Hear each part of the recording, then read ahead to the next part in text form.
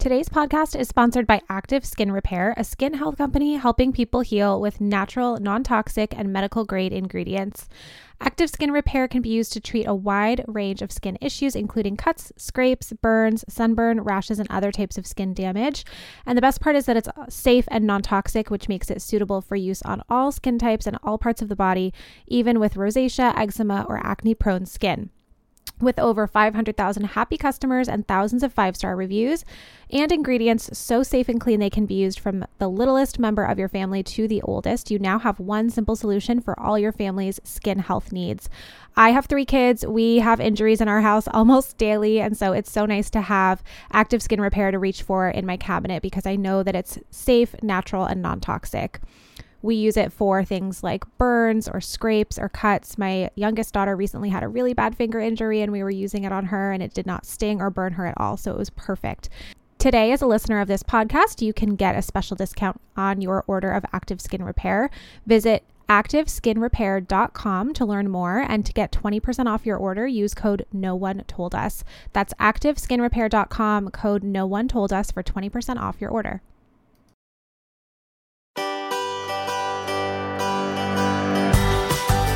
Welcome to the No One Told Us podcast. Today, I am so excited to talk with one of my very favorite pediatricians. I wish she was my pediatrician in real life.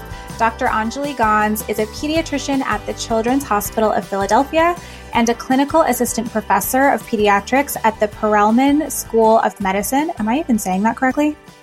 Yeah, the Perelman School of Medicine. Okay, great. At the University of Pennsylvania and Georgetown University School of Medicine.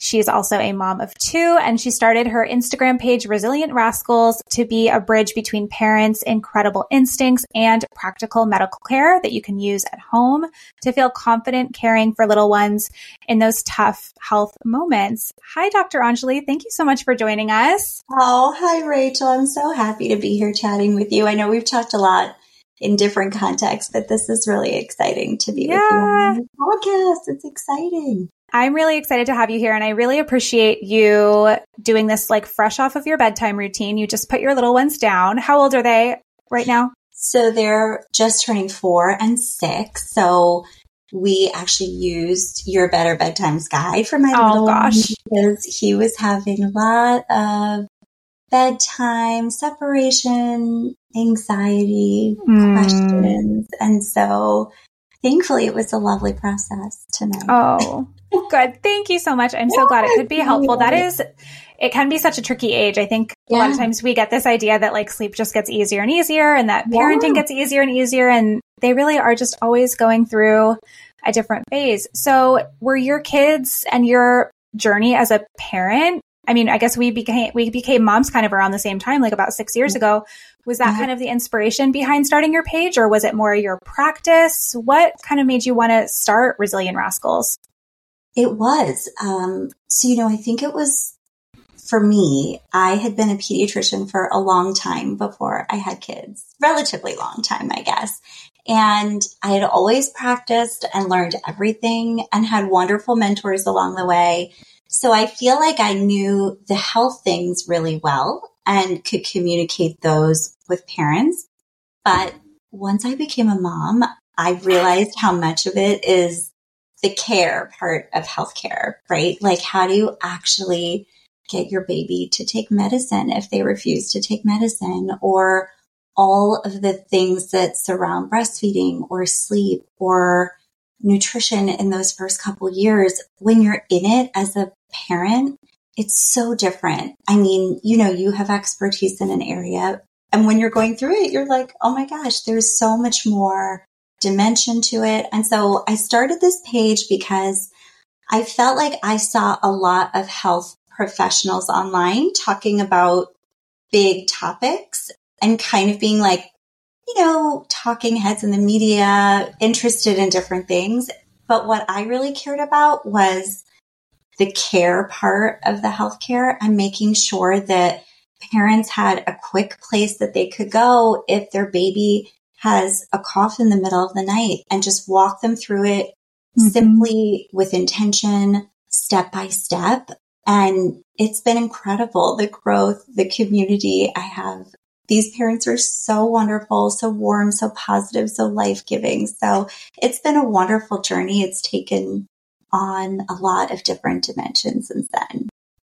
It's such a fabulous resource. I have used it so many times, kind of like you said, like in the middle of the night when, you know, one of my kids has had something going on with them and I'm like, oh shoot, I don't remember what to do, or I don't remember, you know, the signs or symptoms that I should be looking for. I think this is what's going on. And instead of Googling, because we all know that Google is not a good idea when you're thinking about symptoms with your kid. So instead of Google, I go to your page and it's so just like warm and I don't know, you just have this way of being so reassuring and like giving parents the information that they need to know without being scary. But also what I find and what I have found in the work that I do on Hey Sleepy Baby is that a lot of times there's this kind of divide between pediatrician and parent, because pediatricians are, you know, you have such a huge job and a huge responsibility. And so I think sometimes the advice that might be given is, you know, that like standard by the book, evidence-based advice or recommendation, right? And then that doesn't always translate to real life and like real parenting with little humans that are all so different and have different needs. And I do hear a lot from parents who are so discouraged by conversations that they've had with their pediatrician about things like sleep or breastfeeding. So I am just so glad that you are out there to kind of be this like voice of reason in that space and to just meet parents with such compassion. I think it's just so important. That's very kind of you, Rachel. It's a very sweet thing to say, and it means a lot because I agree with you. I think in this space, it's just very challenging to have any kind of nuanced dialogue. And so You're right. People start to retreat into corners, and for many pediatricians, they're very overworked. There is not enough time to talk about all the things that we would love to talk about. You know, I wish I had hours with every patient because I would be able to talk about everything and answer every question and make sure that we were all comfortable leaving, you know. So I do understand that it's a challenge for a lot of health professionals to be in a system that is really challenging at times. And at the same time, there, I think, are a lot of health professionals like in the space who maybe don't practice anymore, and this is their domain. And I think that sometimes, for a variety of reasons, you can kind of forget that there's evidence and that that's really the foundation of how you give recommendations. But there's also clinical context, and that's so important, right? Yeah. And that's where you see a lot of the guidelines starting, even though it's very slow, but starting to shift, you know, with the breastfeeding medicine, for example, recommendations for a lot of subgroups within the AAP to marry the evidence with that clinical context. And then lastly, I think we, you know, in my practice at my hospital, you know, it's one of the best children's hospitals in the whole world. It's an amazing place to work. And we still do regular conferences and regular meetings to talk about personal bias, professional experiences that create bias in the way that we approach our practice. And that's everyone, right? Like we all bring some sort of background or some experience or some bias to the practice that we give, especially when it relates to other families and parenting. And so I think that it's important to recognize that for anyone working with families in any capacity. And it's okay. Like we all recognize that we have that, whether it's personal, whether it's parenting, whether it's race, whether it's socioeconomic experience. Like it's okay to say that we all come to things with a little bit of bias and to recognize it and to know why we have it and then to adjust accordingly. And I think it's really kind of a shame when you see these things on social media where people feel so defensive about what other people say that they kind of feel like they have to say, you know, I'm a pediatrician and I read and I do continuing education. We all do that. We all get it, you know, like everyone's in it, but that doesn't mean that you can't grow in your profession. And I think that clinical practice in general does really help you to do that. Not that everyone isn't practicing, but I think that it forces you because it's an evolving field and you have to really be a part of it. And I think a lot of the sad stories that you talk about just, they break my heart. I'm sure nobody goes into this practice thinking, gosh, I really hope I can just like make people feel uncomfortable and then walk away. You know, like I'm sure nobody's becoming a pediatrician to get rich. Like nobody's becoming a pediatrician to do anything but to serve families and kids. And it's sad. Like it's a rupture in a relationship that should be positive and comforting and warm. So it does sort of make me sad. I know. And I still remember my pediatrician. I think I went to him until I was like 22 or 23. I just never wanted to leave. And safe with them. And it was just like such a great relationship that my whole family had with him. And we love our pediatrician that we have now. And it can be like such a special relationship. And like my mom still talks about him and how she used to go to him for advice and ask him his opinion on like pretty much everything and call him all the time. And it is sad that people don't always have that relationship. And there also comes a time where like we do need to also listen to our intuition and like know that you don't necessarily have to get, I think a lot of people feel like they have to get their pediatrician's like stamp of approval for absolutely every choice that they make. And I think what you seem to do is put the empowerment back in the parents' hands and let them know that like, no, you've got this, like, you know, your baby and you know what you're doing. I'm here to support you and to help, but you don't need like my permission to do anything, right? Absolutely. And I think that's so important because I feel like when you're a new parent, I mean, it's so wonderful because it's such an empowering thing, but also there's so much to think about, so much to worry about that I always tell parents, like in the office, outside the office, you do know your baby best. Like you know your baby 24 hours a day, you know the ins and outs. So even if you don't believe that you know them best, or you think that I have to give you a stamp of approval for something, like that's not the way it should be, right? Like we're partners. The relationship of a parent and their care provider, whoever that is, should be one of partnership, not of deference necessarily. And I think you're right. Like I feel like it's really important to give parents the tools they need so that they feel good walking into a visit. And so they feel comfortable saying, I don't really want to talk about that. Like I've got it under control, or, you know, I'm good. Don't even worry about that. And I feel the same way. Like I'm a doctor, but like, you know, when I go in to see doctor, like I had this back thing happen, this injury. It was horrible. And I went to the emergency room, which I haven't been sick in 15 years, I think. Oh my gosh. You must have an immune system of steel from working. Yeah. Thank God. I mean, it's a blessing, but you know, just from years of experience, I haven't had a cold or a fever, like nothing. And so I had an injury and I had to go to be the patient. And I understand that instinct. You're kind of like, okay, well, I don't want to like disrupt too much and I don't want to upset anyone. And like, don't they say that doctors are the worst patients? Yeah. I mean, I'm definitely, my husband will attest that we're not great.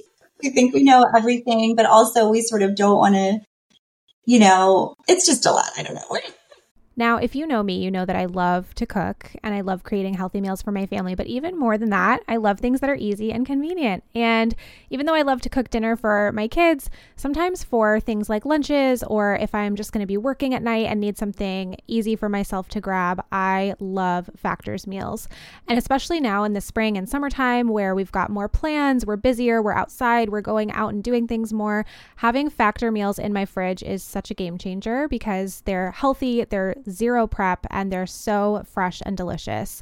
Factor's fresh and never frozen meals are dietitian approved and ready to eat in just 2 minutes right from your microwave. So no matter how busy you are, you always have time to enjoy nutritious and great tasting meals. And when I tell you they are actually delicious, I 100% recommend these. My mom even recently asked me, are they really good? I heard you talking about them on your podcast, but are you really saying that you like them? And I said, yes, you have to order them. They are actually so, so yummy.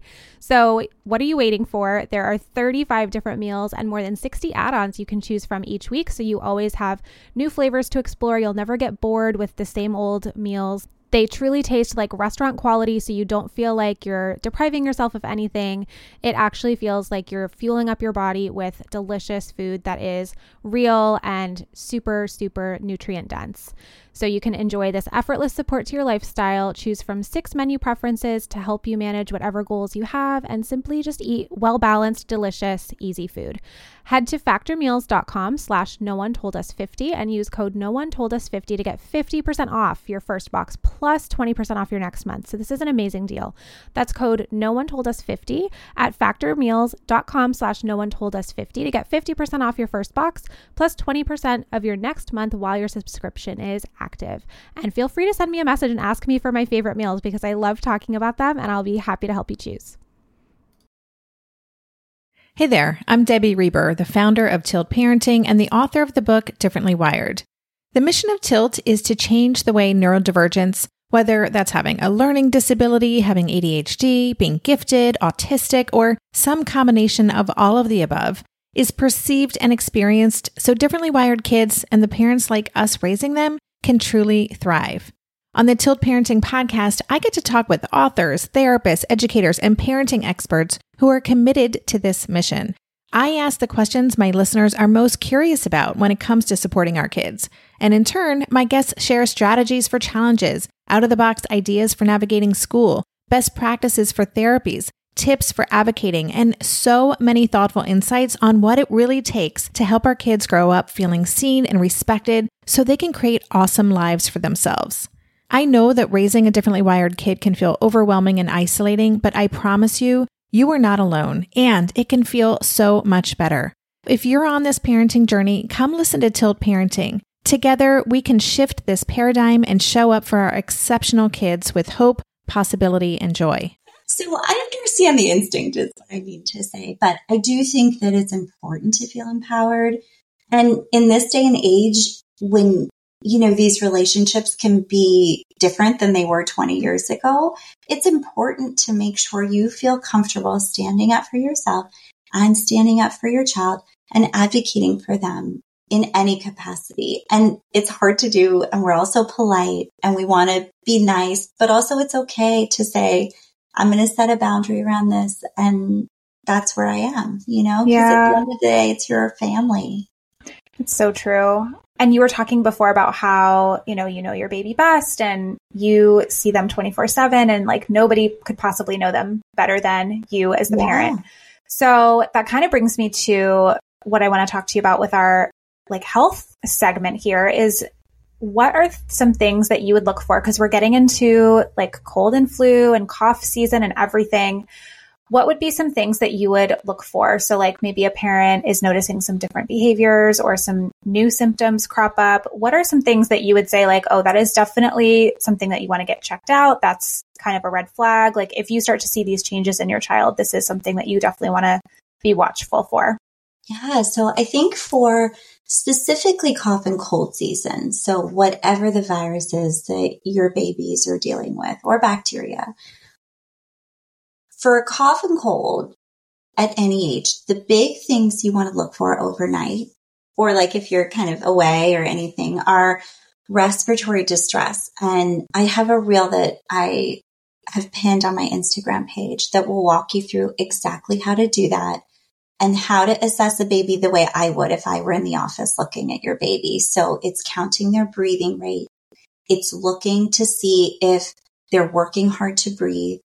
So if they're using accessory muscles in their rib cage, if their nostrils are flaring, if they're making any extra sounds that you haven't seen before or heard before, those are immediate things to seek care for. Okay. And that doesn't mean you have to race to the emergency room, but if you have a care provider, you want to call them. And it can really help if you write the things down that you see in terms of your baby's breathing. Because a lot of times I think when you're in it, you're tired, it's overwhelming. You can just be something's not right.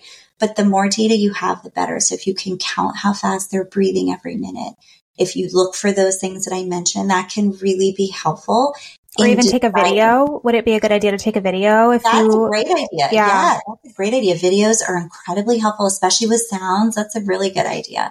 So I think in terms of cough and cold season, it's really, really important to know what respiratory distress looks like.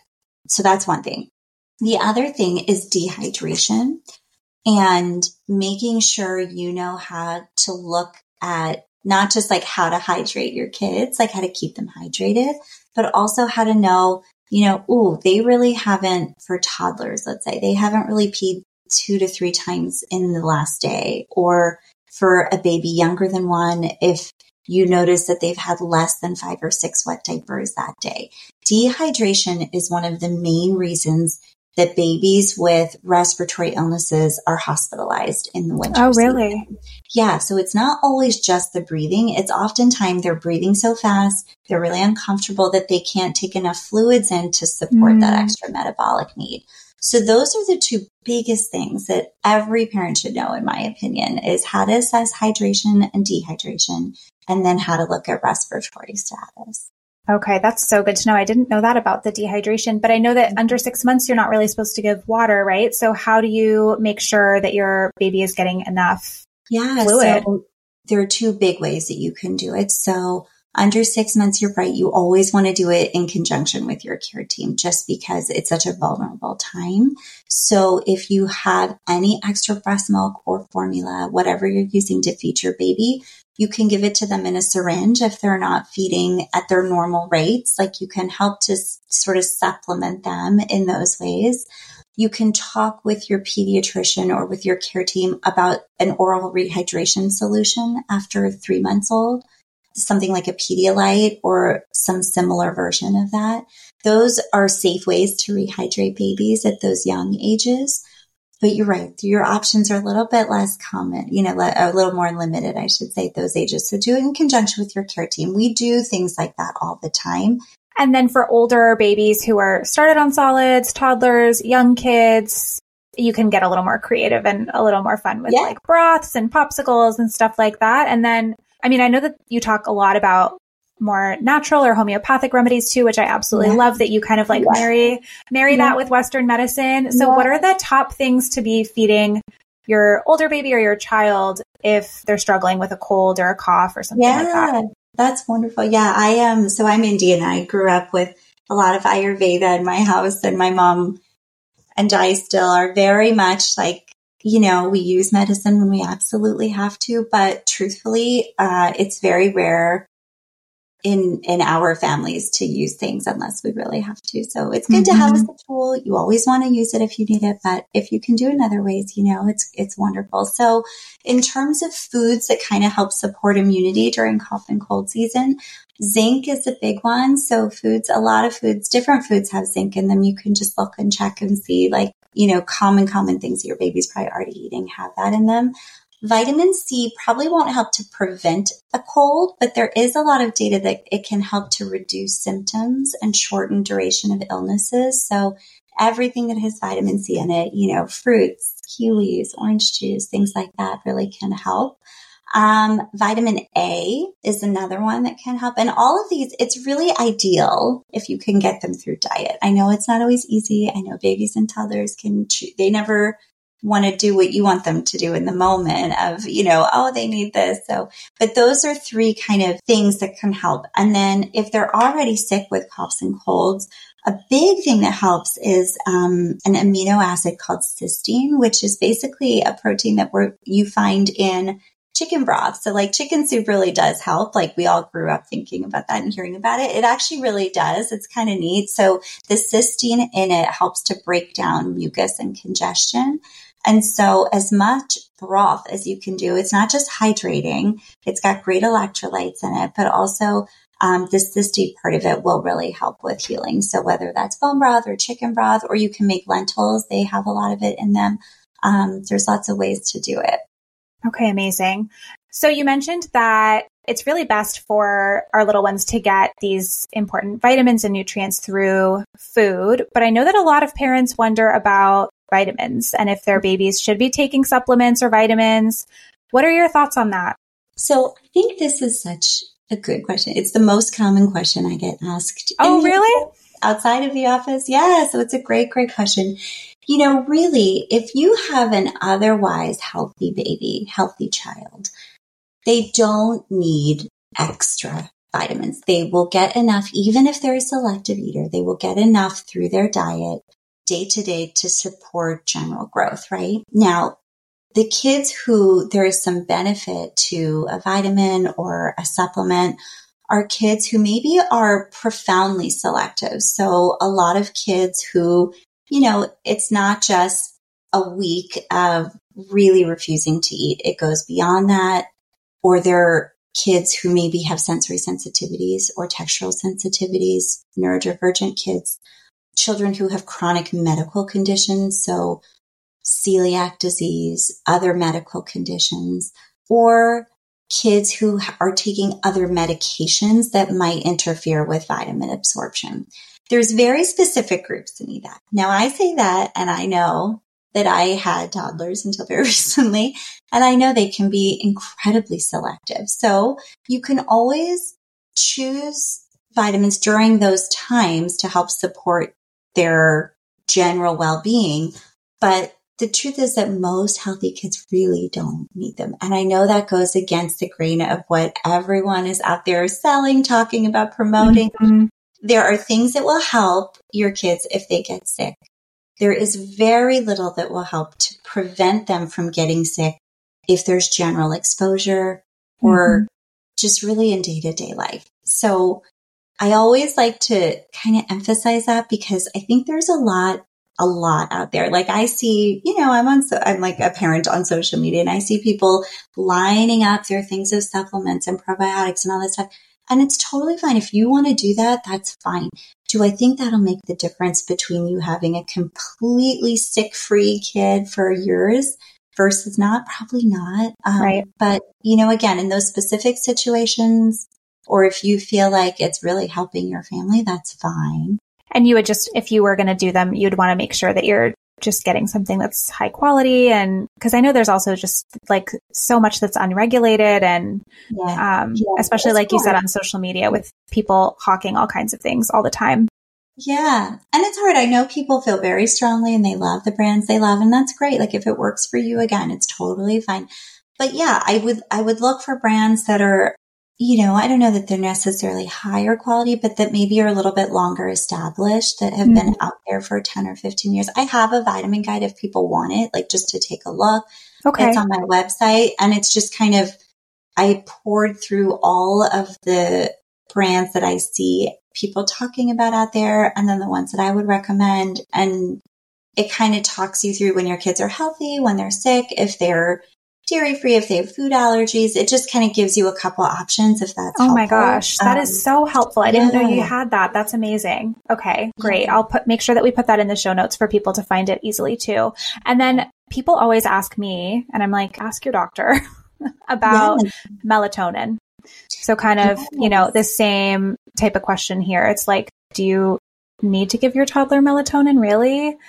I am always on the side of no. But again, I'm not a doctor, so I would love to hear what you think about melatonin, because I know there's been a huge uptick in its use for kids since COVID. Mm-hmm. Yeah. And, I understand the instinct because for so many kids, falling asleep can be so challenging, right? Mm-hmm. So I'm sure that's what you see when you're talking with clients. They're like, oh, it'll just help them fall asleep. Right. And then we can get over that hump. The things I'll say about melatonin in general are that there is a very specific place for its use. And there is some data that supports its use mostly in the setting of kids with some sort of neurodivergence who maybe do really have difficulty regulating, especially when it comes to sleep. That said, it's a hormone. It's not something that's just kind of in the water. It's a hormone. And so as a hormone, there are lots of things that it can affect in your body. The second thing is it helps you fall asleep, but it won't help you stay asleep. So if you have a baby or a toddler who's like waking up multiple times a night, it's probably not going to help that. There's probably a root cause that you need to look at beyond that, whether it's routine or behavior or other things or organic pathologies. And then the other thing I'll say about melatonin, that you're right, there's been a huge uptick in people using it. And I get it. Like, life is very challenging in this day and age, the way we're expected to raise our kids. But there's also been a huge uptick in overdoses of melatonin, like kids visiting the ER for that. So I think it's specifically one of those things that is very much unregulated. You can find it dosed in incredibly different ways, and there's no clear sense of where you start dosing, an infant or a toddler. So, I think there are specific uses for it. And like you say, I think you have the right instinct with it, which is just to say that there's a very specific need for it. And if you meet that need and work with your care team on it, I think it can have a purpose. But in general, I think it is pretty overused. Yeah. Yeah. I appreciate you saying that. I know it's kind of an unpopular opinion. I know. Like, I'll be like, oh, we're going on a flight and like, we have to use something. And I'm like always the like wah person in the office. Cause I'm always like, oh gosh, it's like, I know. That's usually what people will ask me about, like that in that scenario too with travel. And I get it. It's hard. But like you said, like maybe it'll help them fall asleep, but it does not help them sleep better overnight. So like, what's the point? All right. Well, thank you for answering that one. Just back to coughs and colds really quick before we get into some of our listener questions. Sure. I know something that is on a lot of people's minds right now is also RSV. We're kind of getting into that season. RSV can be really serious and really scary. I remember it was almost exactly a year ago now because I was very pregnant. My middle daughter had RSV when I gave birth to my baby. So we were bringing this baby home to an RSV infected house, and it was super, super scary. We just like kind of did our best with hand washing and cleaning and making sure she didn't, stuff her face in the baby's mouth or anything. But it's hard when you have toddlers who don't really understand. And what would be like your top advice for parents who have, more than one child, or they have a new baby that's coming and they are trying to keep this baby healthy from RSV? What would be the top things that you would tell them? Yeah, it's such a good question. This is one of those areas where I see just a lot of advice that I always think is so impractical. They're like, oh, we'll just isolate and like you and the baby go one place. And I mean, I don't know about other people's toddlers, but my toddler, when I brought home our baby, would not have had that. Absolutely not. That was her baby. Right. And it would have been like so distressing for him to just suddenly have us not around, so there's a lot to think about. So yeah, I think the big things I would say, just like you said, you do your best in a family, right? So the best thing you can do is you mentioned it, is really just kind of working with your older siblings on how to change their contact points with the newborn or with the baby. So maybe they're not like stuffing their face into baby's mouth, right? Maybe they get a special place on the baby they can touch, and maybe that's like their feet and that's their special place and nobody else can touch it, touch the baby there, and that's theirs. Or maybe you say like you do try to keep your distance as much as you can. That's one thing. But when you're a family in a home, it's hard. It's hard. And I think hand washing will do incredible amounts. Air purifiers can sort of help to reduce the respiratory droplet component. So RSV travels, or bronchiolitis can travel through the air, like it's a respiratory disease, right? It travels through touch, so direct touch, and then just kind of high contact surfaces as well. So, doing your best with hand washing, doing your best with changing the ways that your toddler and baby interact. And then for you, if you get kissed and doused with the toddler, just making sure that you wash your face off and hand wash as much as you're able before switching to kids, if you're able to do that. Okay. And then the last thing I would say is that I know this is really scary. It's so scary to have a newborn who's sick, especially in the winter, but it happens. And if it happens, it's nothing you did that's a failure. It's just real life, and so we do our best. And sometimes our newborns get sick and it's scary and it's horrible to go through, but it happens and it's nothing to do with anything you did that was within your control. Do you know? Yeah. That's so important to let parents know that, because I know that there's so much anxiety about tiny babies getting sick. And like you said, like we can do our very best and we can know the signs to look out for, like you mentioned earlier. And that's sometimes the best we can do.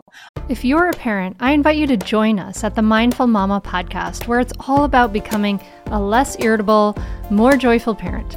With sometimes hilarious and always thought-provoking experts and friends, at Mindful Mama, we know that you cannot give what you do not have. And when you have calm and peace within, then you can give it to your children. I'm Hunter Clark Fields, and I can't wait to see you there. Listen in to the Mindful Mama podcast. When it comes to raising kids, there's so much to consider. Things like, what do we feed them? When do we feed them? How do they sleep? What does it look like to raise kind kids? How does their nervous system work? How do I keep myself calm? What are my triggers? There's so much that comes into play, and we are distilling all of that information for you at Voices of Your Village podcast, where we bring experts in the field of early childhood and education and psychology and across the board so that you don't have to comb the internet for information. You get to show up and hang out and have shame-free, judgment-free conversations and insights into what it looks like to raise kind, empathetic, emotionally intelligent humans. I'm Alyssa Blask Campbell. I have a master's degree in early childhood education. I'm a mom of 2, and I am walking this journey right alongside you doing this work. Come hang out with me at Voices of Your Village, and we can dive into real conversations with actionable tips. All right. I would love to get into some listener questions right now. This is going to be a breastfeeding question. Hold on. Does breastfeeding actually help with all of these illnesses, particularly like after one? Because you always hear the benefits kind of stop at 6 months or a year. No, the benefits continue. Your antibodies pass through breast milk, however you choose to breastfeed your baby or give them breast milk. Those antibodies continue. All of the amazing things about how you feed your baby are just really neat over time. So your breast milk adapts over time. So beyond 6 months, beyond a year, the components of it, like the fats and the carbohydrates and the protein, adjust to meet your baby's needs. It's really incredibly dynamic. So you're right that you really only hear about it from like 6 months to a year, but the guidelines and the recommendations on it have changed and have extended to support moms. They're not perfect. They don't take into account a lot of the challenges moms face, but in theory, they want to support you till beyond that 6 months or a year. So it definitely can help. Okay, great. Hi, yes, my 2.5-month-old girl, we've been dealing with a lot of like nasal congestion, constantly, several times a day, clearing boogers out of her nose, doing saline drops, the nose sucker, the booger picker, and we have a humidifier in the bedroom. I'm just wondering if that's something normal. It's been going on for several weeks. We went to a doctor and they said it was normal, but I don't know. I'm having some strange mama instincts about it. So any suggestions there? Yeah. So I wouldn't say that it's necessarily normal to have congestion that persists in the newborn into that sort of time frame.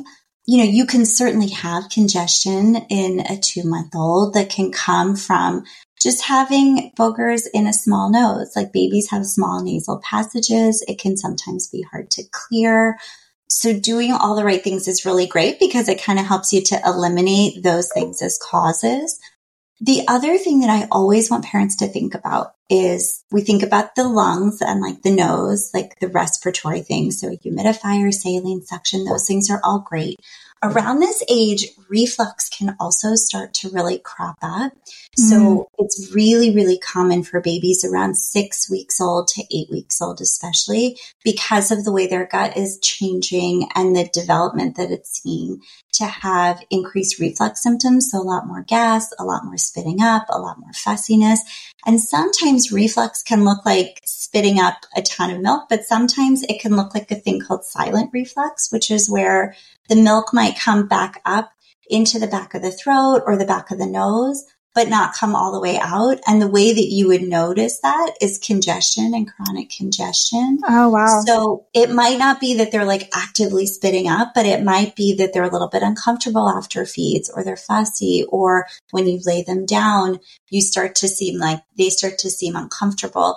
And also it sounds just like nasal congestion because it's milk that's sitting in the back of the nose and the throat, and it's just the same exact sound. So I would definitely think about that.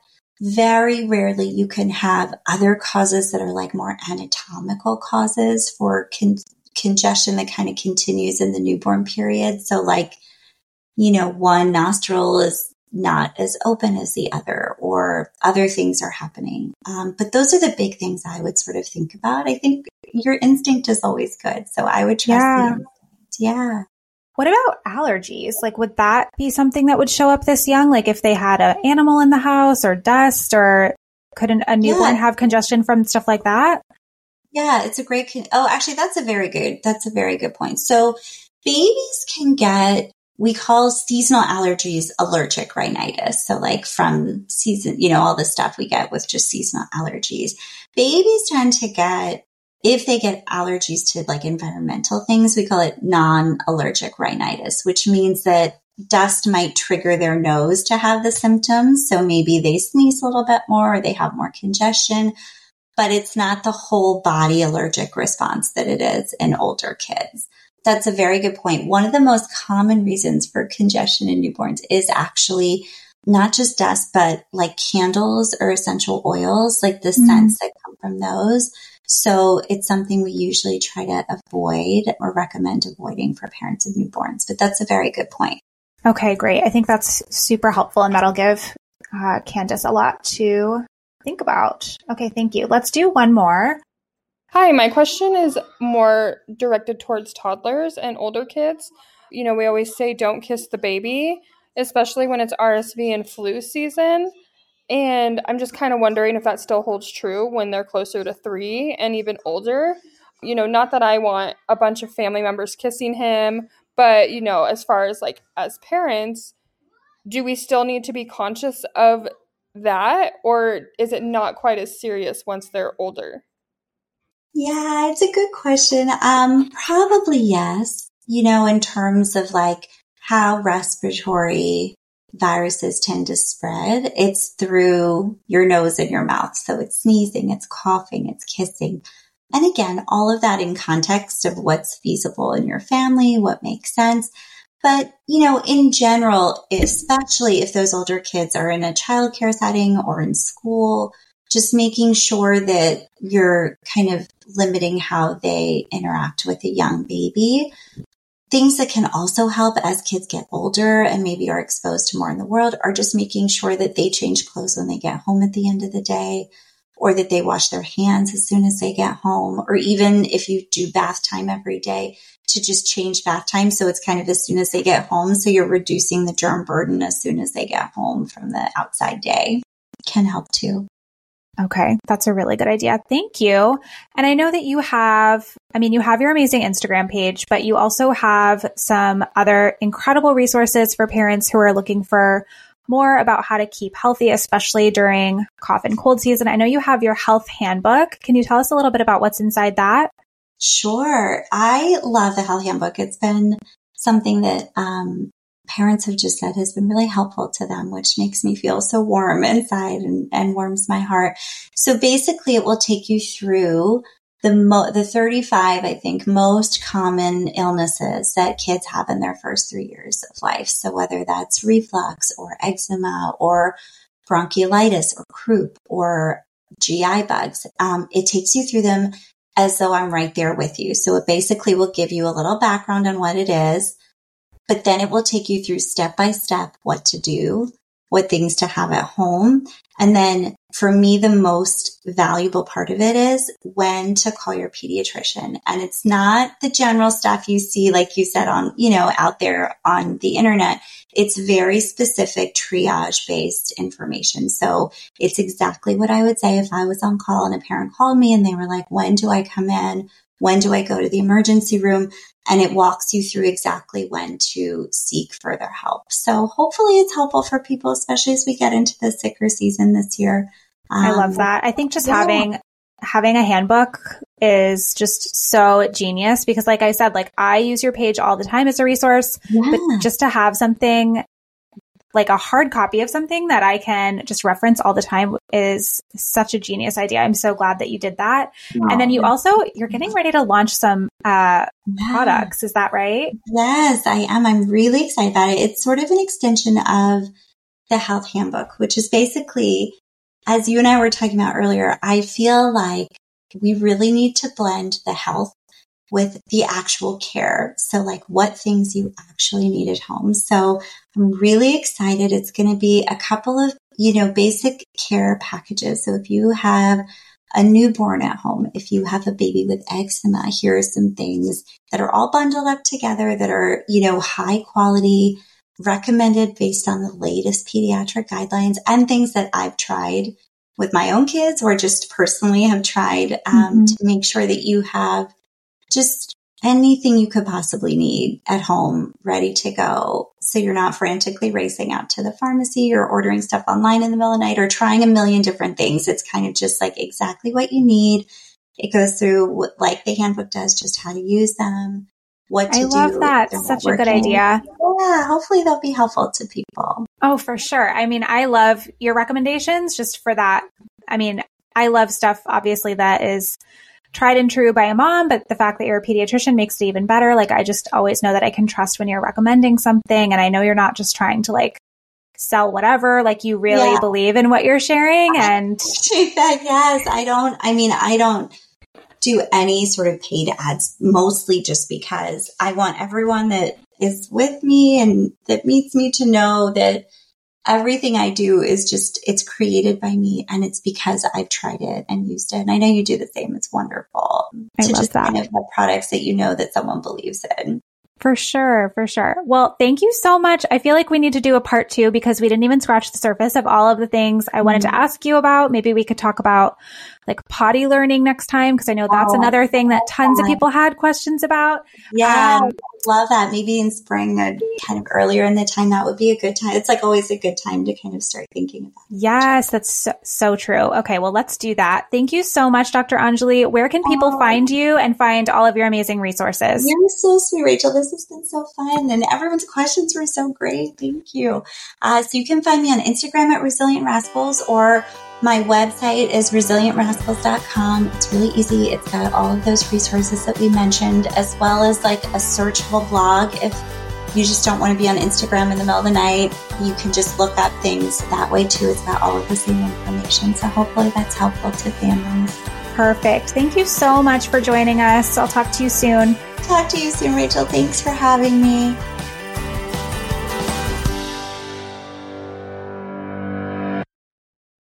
Are you overwhelmed by the things that get in the way of you doing what you want to do? Are you looking for ways to simplify life to better align with your values?